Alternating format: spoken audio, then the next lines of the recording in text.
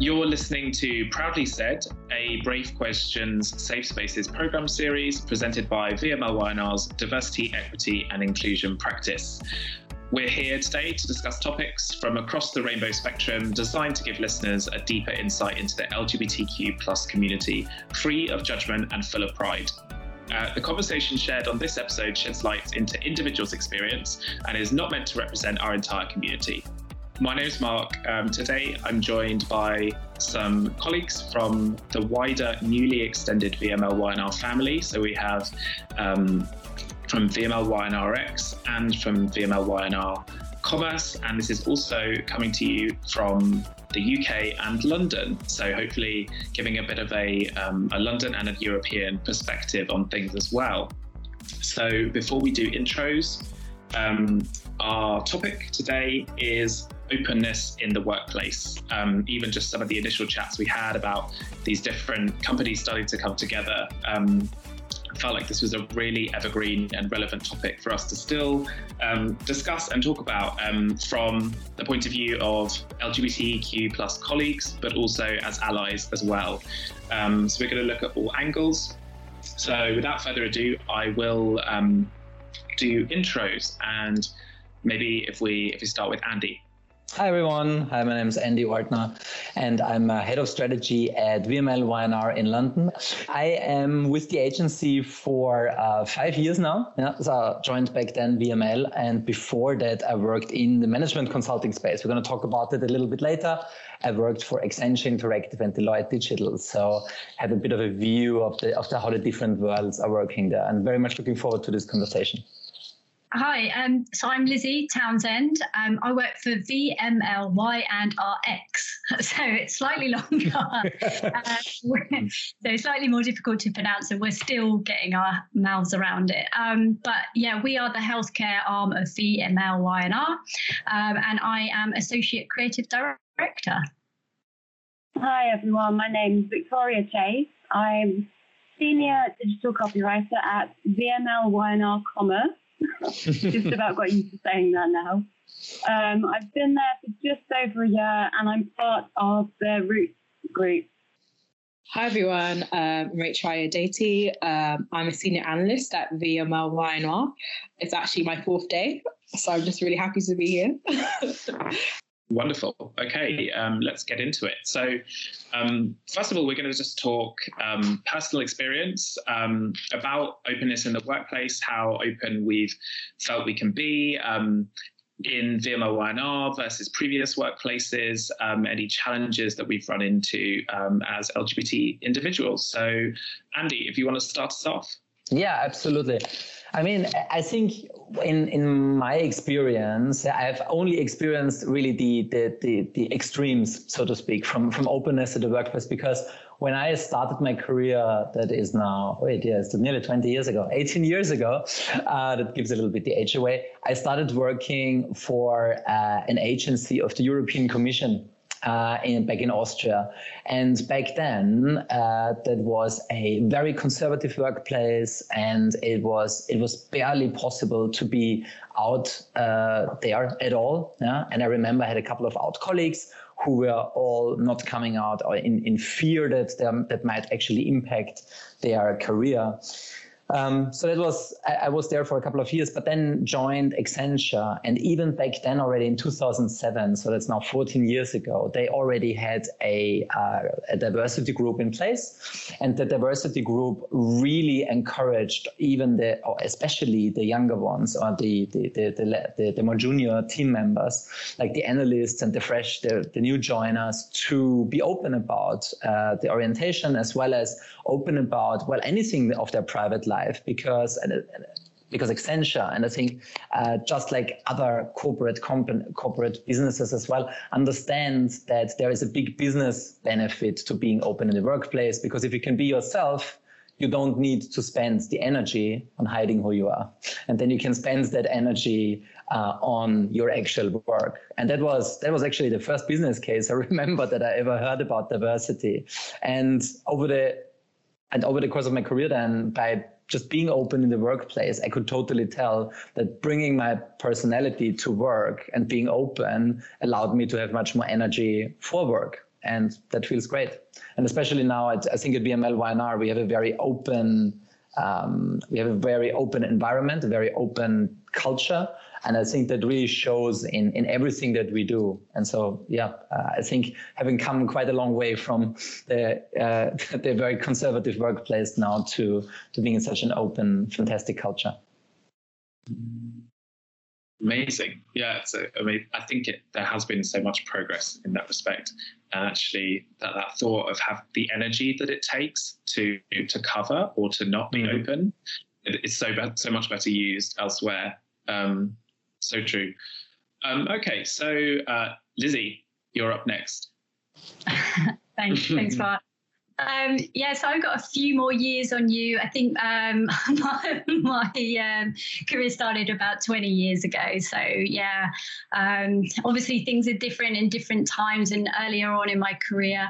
But I've worked with a real range of like big agencies and small agencies. And I think with VML Y&R being such a big network agency, I think that's brilliant. I think that's easier for me personally. That's my take. I think things are a little bit easier because there's so many people. There's a real want and expectancy for the agency to want a diverse set of people, and you're going to meet so many different people. And I think it's easier. Whereas I found personally in smaller agencies, it feels where there's definitely pros and cons, but with the smaller agency, it's a bit more eyes are on you and very much eyes are on your private life, especially when you first join. So that makes it a little bit more difficult, but there's really good and bad about that as well. I mean, I think when you're in a smaller agency as well, it's really lovely that they want to know more about your private life. And because there's a smaller number of people,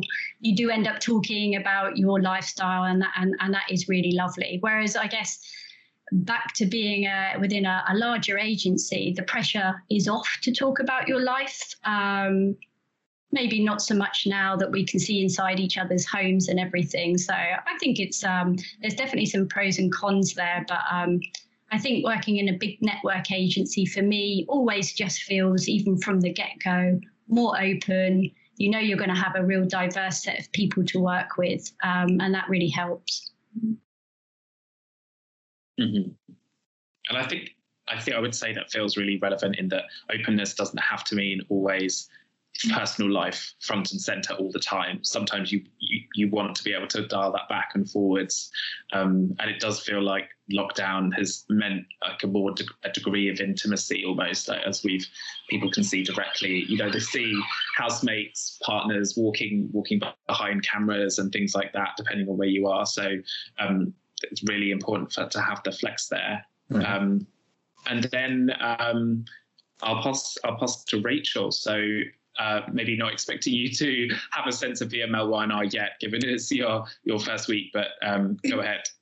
But it's, even though you said that, it's really interesting because being invited to speak on this panel kind of means that my queerness has like come with me like a beautiful badge of honor, because you invited me because you read the work and articles that I'd written around like being queer and like colorism in the queer community and like research into like different LGBT people's experiences. And that's something I wouldn't have had the confidence to do when I was a bit younger. So it's been interesting to see like the trajectory of the level of comfortability in my sexuality and the level of openness that I can portray to people and how that's fed into the work and the topics that I've researched and like written about. So when I was a bit younger, like, because I wasn't as comfortable with my sexuality, I really overthought it. Like every single time I went into a new workplace or met a new person, I was like, oh my God, do I have to tell them? Like, how do I like sprinkle this into conversation? How do I like just make them feel comfortable enough for me to like to share this? And as I've gotten older, it's been so much less of a care or like a worry. Like it's like starting VML Y&R, I didn't even think, do I have to come out to anyone? Because I was just like, they're gonna know because I mentioned like my girlfriend or my partner or whoever so like easily in conversation. So I think it's been a really interesting journey for me to realize that I as I've gotten more comfortable in my own skin, it's just been so much easier to be open with people, and just openness with other people makes it just easier to, I don't know, it just really, and informs the way I work and the level of empathy I have for like different people as well. Just knowing like where I come from, or like, or what I have, what my sexuality is. So yeah, I just feel like it's been an interesting like journey for me. Amazing. Okay, and then we're going to start getting into a little bit more of like the practicalities in terms of what we think can help with openness. Is that about seeing senior people model behaviors and or other things that can be done, other sensitivities around language that we can do. But Victoria, I'm really pleased that you've joined us to kind of represent the ally perspective on this panel. So I'd love to get your thoughts on like your experience of what you've seen in terms of people's ability to be open in your experience. I've worked at smaller agencies in the past, and it seems sometimes when they talk around openness and diversity, it's mentioned in a company meeting, and then it's moved on like a box-ticking exercise. And there's sort of no conversation around it, which is what you really need. But since starting at BYC, I've found like there's real push to start the conversations and to listen to people's experiences and to take note of how people feel comfortable being themselves at work.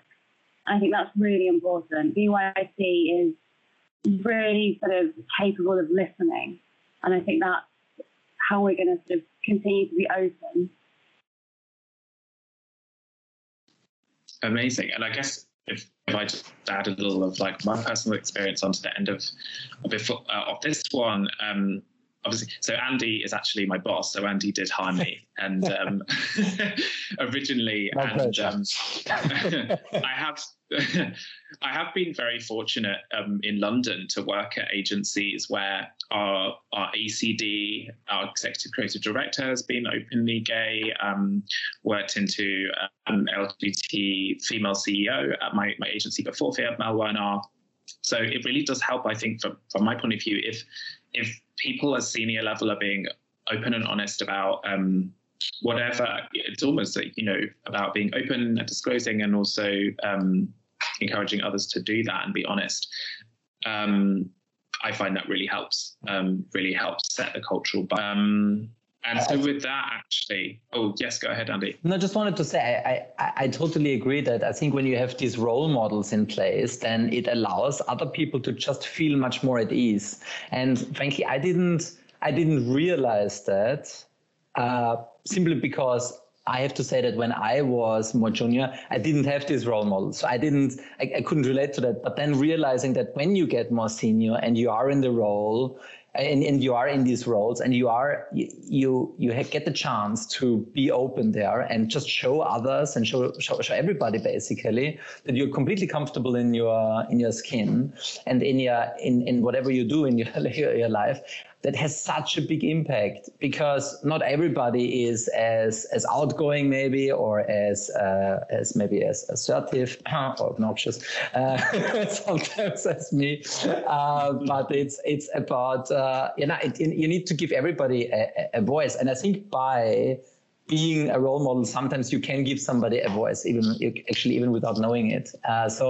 Because I think it's similar to like what we see on the media, like what we see on TV. It's similar to, let's say, politics. Yeah, when there will be like in Ireland when there was the gay prime minister. I think that's a big thing, right? And so I think to have gay people in senior positions or any kind of position in our life, I think that it allows us to just realize that it's normal, right?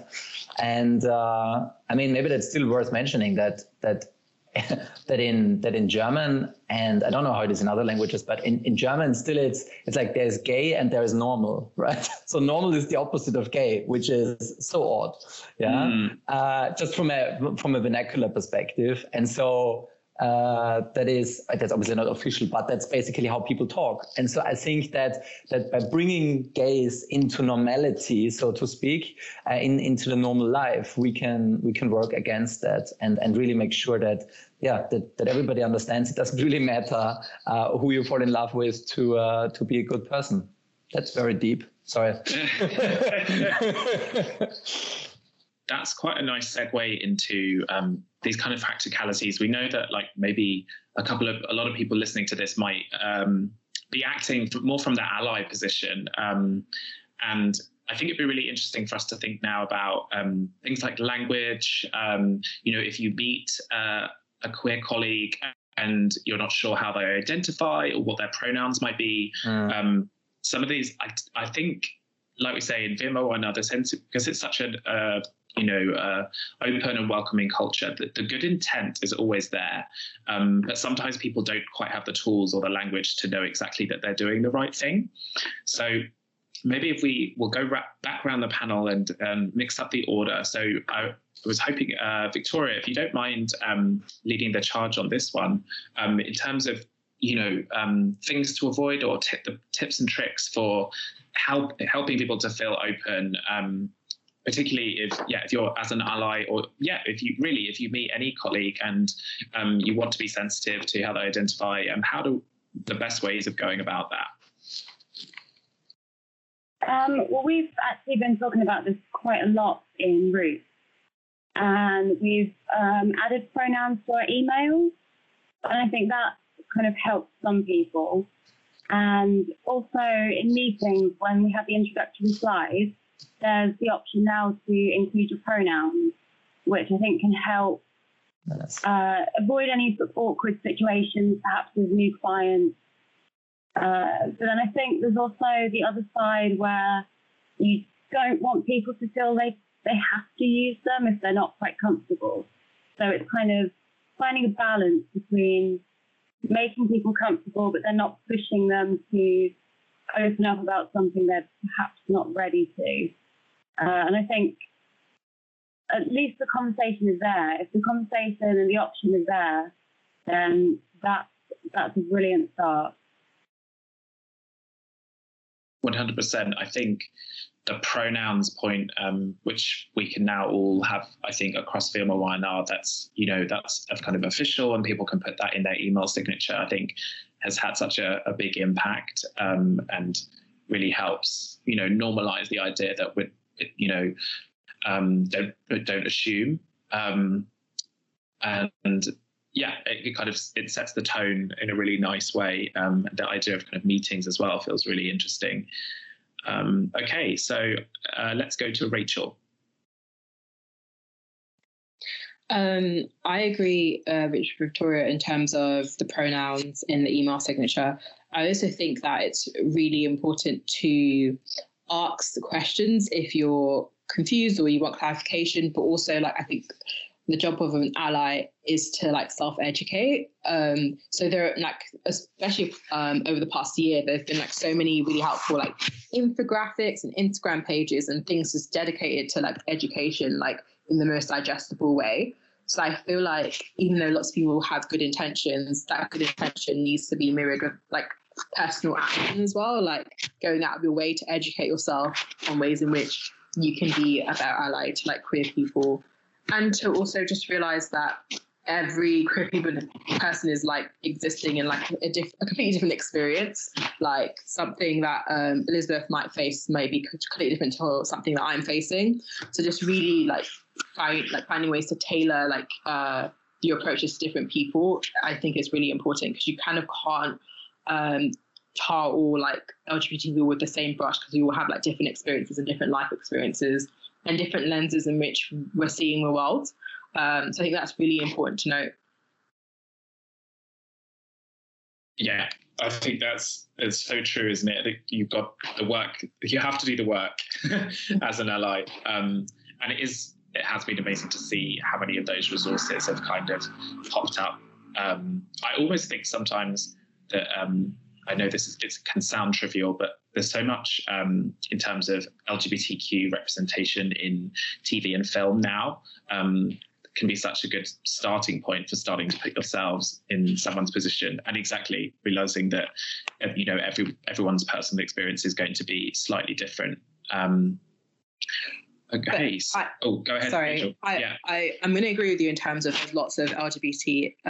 Well, there's some LGBT representation more than there was, but it's kind of like it's interesting to see like who's represented in the community and who isn't. So just kind of like taking notes of like who is represented and who is missing, and trying to like educate yourself on what's missing, because I think right now there's like a popular narrative about like LGBT people that is pushed and that is expressed and represented, but also to get like a more like holistic view of the community, it's really important to like see and learn about the experiences of trans people, learn about the experiences of like Black and brown LGBT people. So I think that's, I don't know, just something to note, that all representation on TV isn't the full story.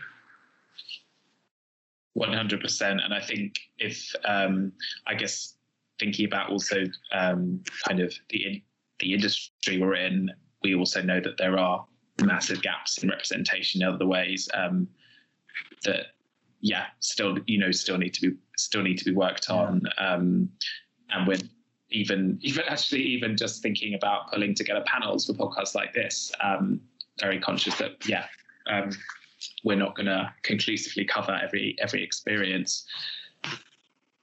Maybe that is also something, if I might just jump in here. I think it might also be a topic now, or an area where also the different generations, so to speak, the generational views can come in. Because so me being a little bit older here, I have a slightly different view. So for example, I think that we have come quite a long way, or come quite a far way, maybe because I've experienced the complete opposite to now being open in the workplace. So for me, I think the most important thing is whenever there is a conversation or anything else, is intent. So no matter if it's from an ally or from another LGBT person or from a straight colleague, for me the intent counts. So like when somebody don't know how to address me, then and it's meant in good spirit. For me, that's the main thing. Yeah. And Rachel, I totally get your points that maybe your generation sees it more as, I don't want to make it generational. Yeah. No, I agree with you there. But I agree with you. Because I think that might be something where I can see also working with millennials, but also working with Gen Z now, that a lot of the Gen Zs, for example, they grow up in a quite different world already. Yeah. So they are thankfully asking always for more and aiming for more. Maybe, but for me it is, I think, the intent that counts. That's one of the important thing, and therefore I think that sometimes maybe to accepting also when other people maybe make mistakes or saying something that is not completely right, because frankly happens to me as well, right? I mean, nobody there is perfect. Sorry that I jumped in. I was just thinking that might be something where a 40-year-old and let's say a 20-year-old might probably have a very different opinion with regards to what is okay and what's not okay. Yeah, I sorry to jump in again, but I do agree with you that it can be a bit generational, because you mentioned that intent is really important to you, but I'm very much about like impacts. Like, did it affect me? Did it affect people who look like me? Did it affect like my community? Then the impact is felt, even if the intent is good. I think I can make rationale like the intent wasn't bad, so maybe I can like just try and like forgive or like bypass the feeling, but the impact is still ever present. I don't know. I do think that might be a generational thing. Yeah. Now I feel old. Sorry. I'm sorry. Sorry, Lizzie. Yes, that's good. I think that might be a good theme to pick up. You know, assumptions, or like what we would now describe as kind of microaggressions, or things that you have to deal with, and if there are mistakes that are being made, it would be interesting to hear, Lizzie, if you've had any experience of that. Yeah, actually, yeah, I was going to say, I think it's just so difficult to learn as such, isn't it? Because we're all just so different. Like you said, from different age groups, people were just so different. What one thinks, one won't, and so there's no learning as such. And even if you were to take something like sensitivity of language, that's so different from one person to another. So it's very difficult to try and learn what is right or wrong, because I don't think there is a right or wrong, and you don't know in what context something is going to come up. And I just think the best thing we can do, or the best thing that brings the most value, is podcasts like this, where you just hear different people's perspectives, and everyone's different, but just hearing a broad range of different people's experiences or challenges just helps you a little bit understand and hear things that you wouldn't normally hear. And by opening up, this is when we do hear things that, oh, I was a bit affected by that, but I didn't know whether I should be. And just hearing different voices and stuff is just so important. And just touching on microaggressions, we're trying to collate a lot of people's stories of microaggressions and how they were affected. I just think that's so valuable. Like, there'll be so many things in there that I have never heard, that I wouldn't even take into consideration. So having a broad range of people's stories about challenges is really, really great. And I've been really, really lucky. I don't think I've really had that many challenges. I've been really, really lucky everywhere I've worked. My family have been exceptional. I've been really, really lucky. But I did have a couple of challenges. Just for one example, I worked for another larger agency where I was expected to kind of lad it up, because I was the only girl within a large group of males, and they were more senior to me, and they kind of wanted me to act like one of the lads, and I felt quite a lot of pressure there to pass comment on girls that were walking past or things like that. And I felt really, really super uncomfortable there. And it wasn't until quite a while after that I realized, that kind of wasn't cool. But, it was wonderful that I was being embraced in a way with the guys. But there was this kind of weird level where it made me feel uncomfortable, and they were never to know that. And, it's not until you hear things from people's perspective that you just think, right, now I can see how in that set of circumstances, that's how someone could feel. So, any learnings from lots of different people is just amazing. But I think it's so fascinating to hear from you, Lizzie, because I think that hearing other people's stories, exactly as you said, helps you understand what the person felt in that moment. Because you would sometimes just don't think of it. And I think that's coming back a little bit to the fact that in the agency world, especially I can say at VML Y&R, we are very, very diverse, I would say, with regards to social backgrounds, with regards to the countries we are from, obviously any kind of different lens of diversity we have basically in our teams. And by being so diverse, we have sometimes a culture clash, I think. And that culture clash can show in the vernacular that we are using, that can show in the tone that we are using, that can show in so many different things. So I think that by having these different cultures, then it can happen so easily that somebody gets, I don't want to say offended because that already has such a negative connotation, but that somebody gets affected by something that somebody else says or does, even though the other person didn't mean to do it. And again, I'm coming back to the intent. It's not only the intent, I think, that counts, but also who says it, right? So with regards to if somebody is close to you and you know the person longer for let's say 2-3 years or so, and you've worked together and you've gone through the late night pitch nights and whatever, then you're much closer to each other. And I think then the person can also say things that are a little bit more teasing than somebody new, or maybe, somebody that you don't know so well. And so there's a number of different parameters that are coming together, the culture, then what the personal relationship is, who you have with the person, so these different lenses come together.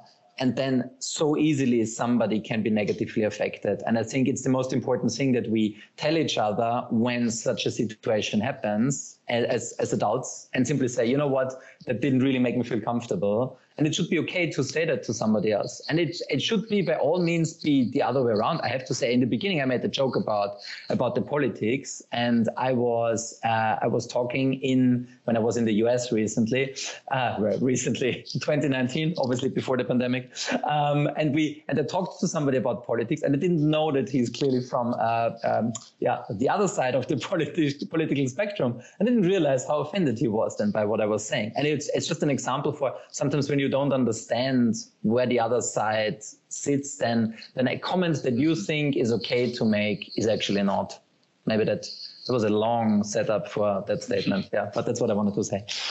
Yeah, and I wonder if I'm going to attempt to summarize, but I also don't want to kind of flatten some of the, I always feel like with these conversations, we start to unpick so many different angles. It always thinking about how we kind of started with openness in the workplace, but it almost feels like just through the experiences that we've shared, openness is that's almost a first step. If there's a culture of openness, that's brilliant, but then you have to deal with the kind of messy reality, and perhaps that's where there's a lot of work to be done, and we need to be careful in terms of probably understanding just how intersectional that is, and trying to find a way through. There's not necessarily a simple solution. I wonder if, as a kind of way to just finish, maybe just we'll go round again, kind of in terms thinking about openness in the workplace, and probably what is the next frontier for this? I think this interesting kind of generational thought as well. So is there anything specific to the situation of working from home or being on Zoom calls and things where we can try to make sure we're still encouraging openness when there isn't the same kind of interaction? And I will go to Victoria for that first. Really good question. I'm also trying to think of a way to sum up. I think from what we've been saying before, I think there's a lot of things that, someone could say that they wouldn't realize they take offense to. So there's a lot of unlearning as well of little things that people might not realize could hurt someone. Mm-hmm. And while we're on Zoom and kind of in a way feel a little bit more personal, like we were saying at the beginning, we're singing to each other's houses, perhaps it's easier for someone to send a message rather than see someone face to face. So like a Teams message, mm-hmm. In future, please be aware of this, without having to face that person in the office every day. So maybe there's an opportunity now to get those sorts of things out without having to be forced to do it face to face.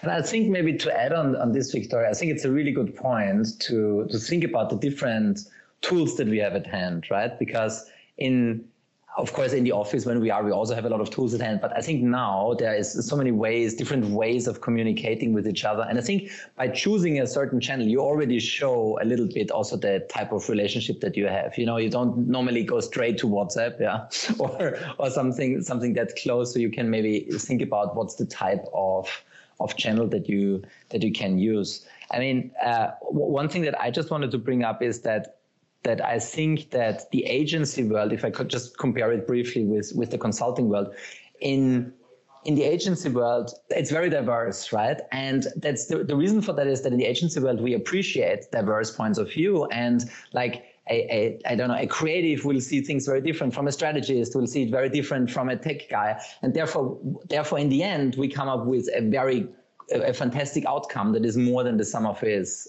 parts. Versus in consulting, they are very homogeneous workforces, and that's their business model, right? To have reproducible structures and frameworks. So there's much less diversity in the thinking, which is totally fine because that's their business model. But it just shows that in the agency world, we have basically I would say, either clashes, basically as part of the way that we are set up, right? I mean, there will always be, a little banter going on with creatives, and there will always be another banter going on with maybe with client engagement. So I think that this banter, which is a huge part of our culture, and creating culture can also be a place or a source of negativity, right?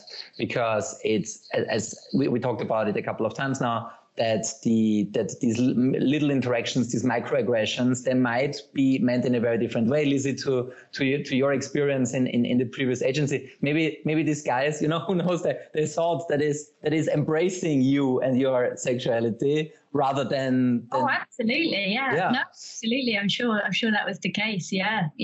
So maybe just one thing. What I'm actually trying to say is that it's always worth thinking how could the other person perceive something. So always just thinking, how will the other person see this? Because just because me as the 40-year-old strategist from Austria finds something funny, doesn't mean that the 20-year-old creative from England would find something funny, in inverted commas. So just always try to think how the other person feels. But that's not something for a diversity podcast. I think that's in general in life probably something useful to do.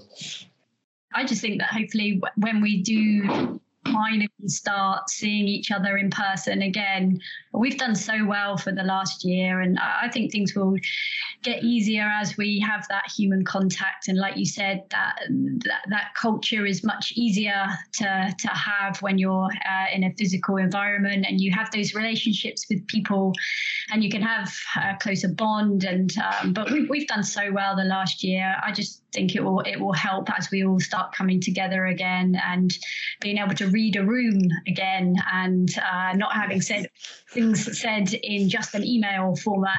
Hopefully just things are going to be far more positive as we move out of lockdown. I was thinking that I think that moving forward, when we move out of lockdown, that the level of hopefully flexibility continues. I think flexibility and just understanding around people's working hours and just the ways in which people work better that suits them as a person, personally. I feel like if we carry that forward when we're in an office situation, I think that would be really beneficial. And I don't know, even though we've only been in this for a year and a bit, I think there are so many lessons that can be learned from the ways that we have worked, and so many things that we can carry forward, which hopefully suit a more diverse range of people's lifestyles. So I think that's hopefully something that we can think about and take forward. Mm-hmm. Yeah, I love that. It's not just practical flexibility. It's actually an openness in terms of the way that different people need to work, and that is going to vary, and that might be affected by how you identify. I think that's a brilliant parting thought. One of the things in terms of my experience, and of openness and being able to be open, which I've loved, is when people don't make assumptions. I'm someone that tends. I'm quite visibly gay. Usually, I don't have to tell people, but I think some people obviously do kind of pass more. Or, but it's lovely when someone has read something, or they've seen your Twitter and they know already, or that they just don't assume. And so you don't just get someone being like, oh, do you have a girlfriend? That's just a really nice consideration. And I know it can feel quite more superficial, but it's nice for people not to assume in that respect. So that would be my parting thought. Yeah, that's good. I think it's a really good one, Mark. And again, maybe I'm giving you the grandpa view here, but I think if people would also just assume good intent. Yeah, I think we are an organization of good people, so let's just assume that the other side actually meant it in a nice way. Yeah, I think that it would help us probably all to just I don't want to say relax a little bit, but probably relax a little bit. that sometimes things are tough enough at the moment. Yeah, I think with the lockdown, with the pandemic, it's tough enough, right? So let's make each other's others' life nicer instead of harder. I think just be nice and you will be treated nicely. That's my parting thought. Okay, Victoria? I would say from my point of view, anything I can do to make everyone feel comfortable, like in the workplace, everyone I work with, I want them to feel comfortable. So if having conversations like this helps that, then I think we just need to keep having these conversations. I think what I've taken from this, or one thing I've been thinking a lot about, is the theme of like openness and ways in which it's easier to be open when you see yourself represented, when you see role models, but also when you know that there are other people with like a similar identity and similar story and narrative to you.